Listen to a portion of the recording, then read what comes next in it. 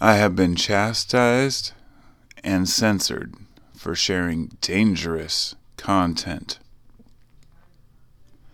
This dangerous content mostly consists of telling the truth as I see it, on a variety of situations that I have learned about, and sharing thoughts on them.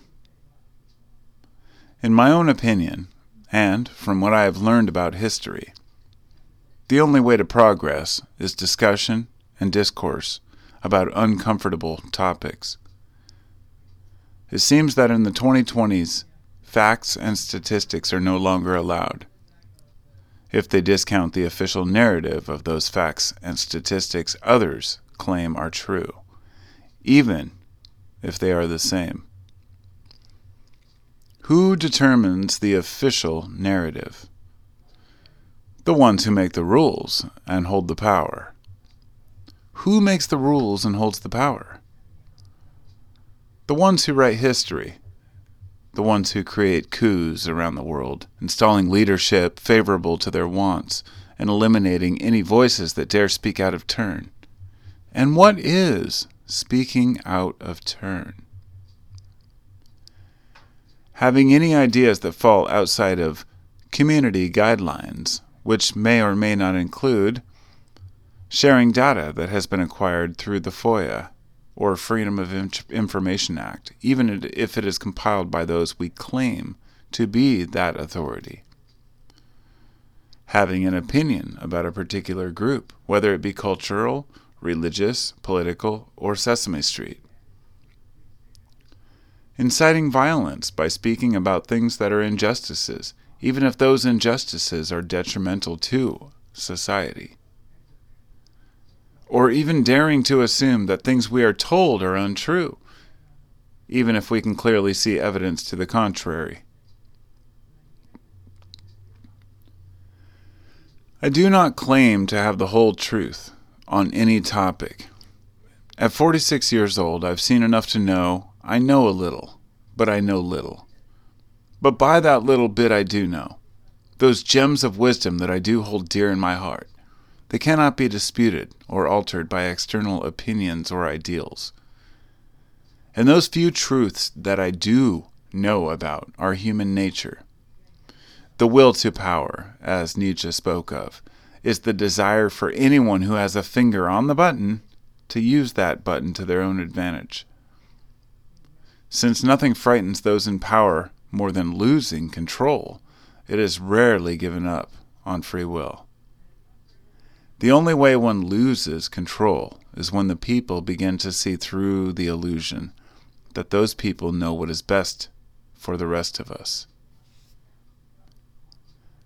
All through history, there's been a desire to control the flow of information. As an example, though today the church may give away free Bibles to anyone who wants one, ironically, there was a time when it was illegal for people to read it, punishable by imprisonment, or worse. You were not allowed to own a Bible. Only the select elite was able to read the words. For if the average citizen could read for himself, he may not need an authority.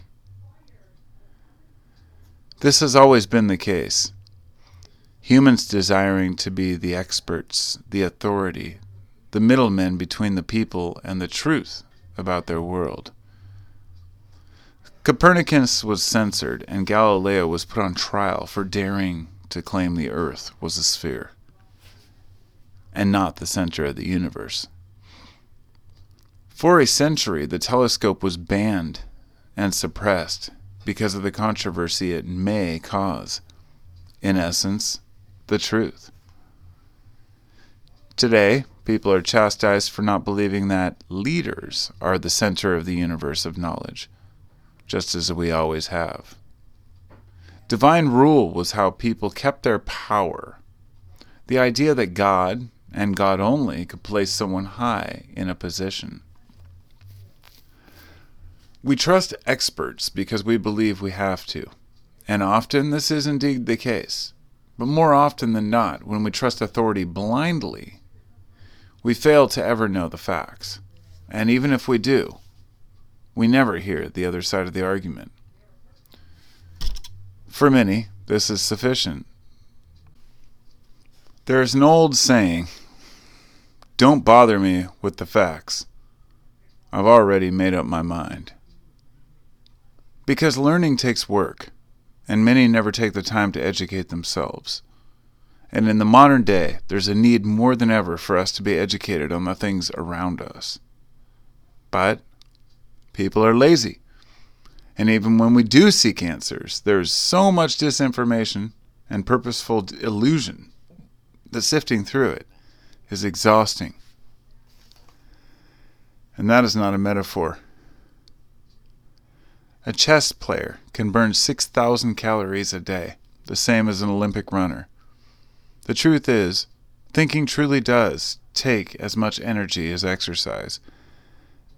And considering how hard it is to get people to exercise, it appears getting people to think could be even more difficult. To hold conflicting views in our mind is called a cognitive dissonance. We often refer to our feelings as ambivalent when we cannot make up our minds.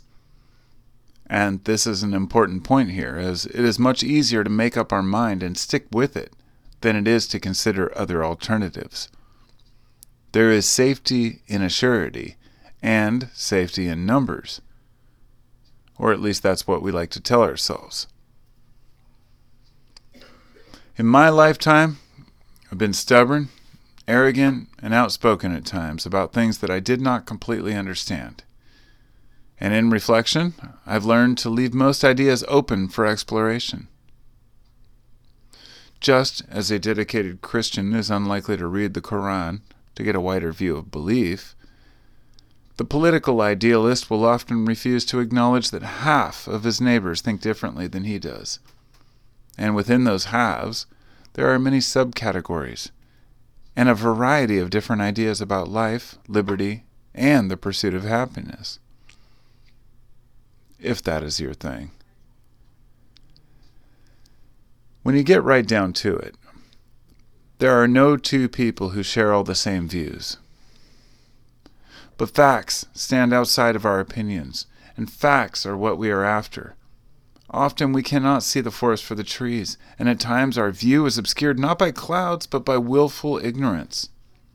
When we associate what we believe with who we are unlikely to change as we receive any new information. All through history, there have been those who make the rules and those who follow them. Many are more than happy to oblige and not ask questions. There are places today where if you speak out against the government, the religion of the land, or even the freedom in general, people are imprisoned or simply disappear. In the modern day, for the first time, we have nations in which people are free to speak their minds without fear of death or burning at the stake. We have an educated population in which most people can read and research in the same places with the same resources and sort through unlimited viewpoints and scientific articles. The overwhelming amount of information, however, comes at a price. The paradox of choice. The more options we have, the harder it is to make a decision. And this is why people should be open-minded and always willing to admit when we were wrong. But most of all, be willing to speak up when we see something we feel is not quite right. And it would appear that the opposite is often happening. Nobody wants to ever admit that they were mistaken. And folks are afraid to stand up for what they believe, as they might be ridiculed for their peers and by their peers. But it seems that now, dangerous content and harmful discussions, as a term, have become tools to disenfranchise and silence those with opposing views. We are willing to support those who agree with us and dismiss all others as heretics or liars, or worse. Though this has always been the case in one form or another, we now have that censorship facilitated by, quote, fact checkers, who we assume know the facts. Instead of fear of imprisonment for our views, people are merely silenced and intimidated by the click of a button and removed from the public square, which is now the internet and social media. And when someone has a view that differs from the current narrative presented, they are accused of being anything from a racist to a hater to an ignorant fool, or all of the above. As always, instead of attacking the idea or presenting an alternative, fallacies are the tool most commonly used to defend positions. The famous ad hominem attack on the person's character is often at the forefront of many disputes. If we cannot argue facts, we find that dismissing the value of the other's view will suffice. The skewed view, which results from a mission of opposing views, only serves to divide people further and cause more confusion than would be the case if everyone was allowed to speak freely. The counter-argument will always be those who speak of, quote, dangerous ideas, as if, by ignoring them, they will go away. They do not. They multiply under darkness, and nobody is aware, because it's not discussed.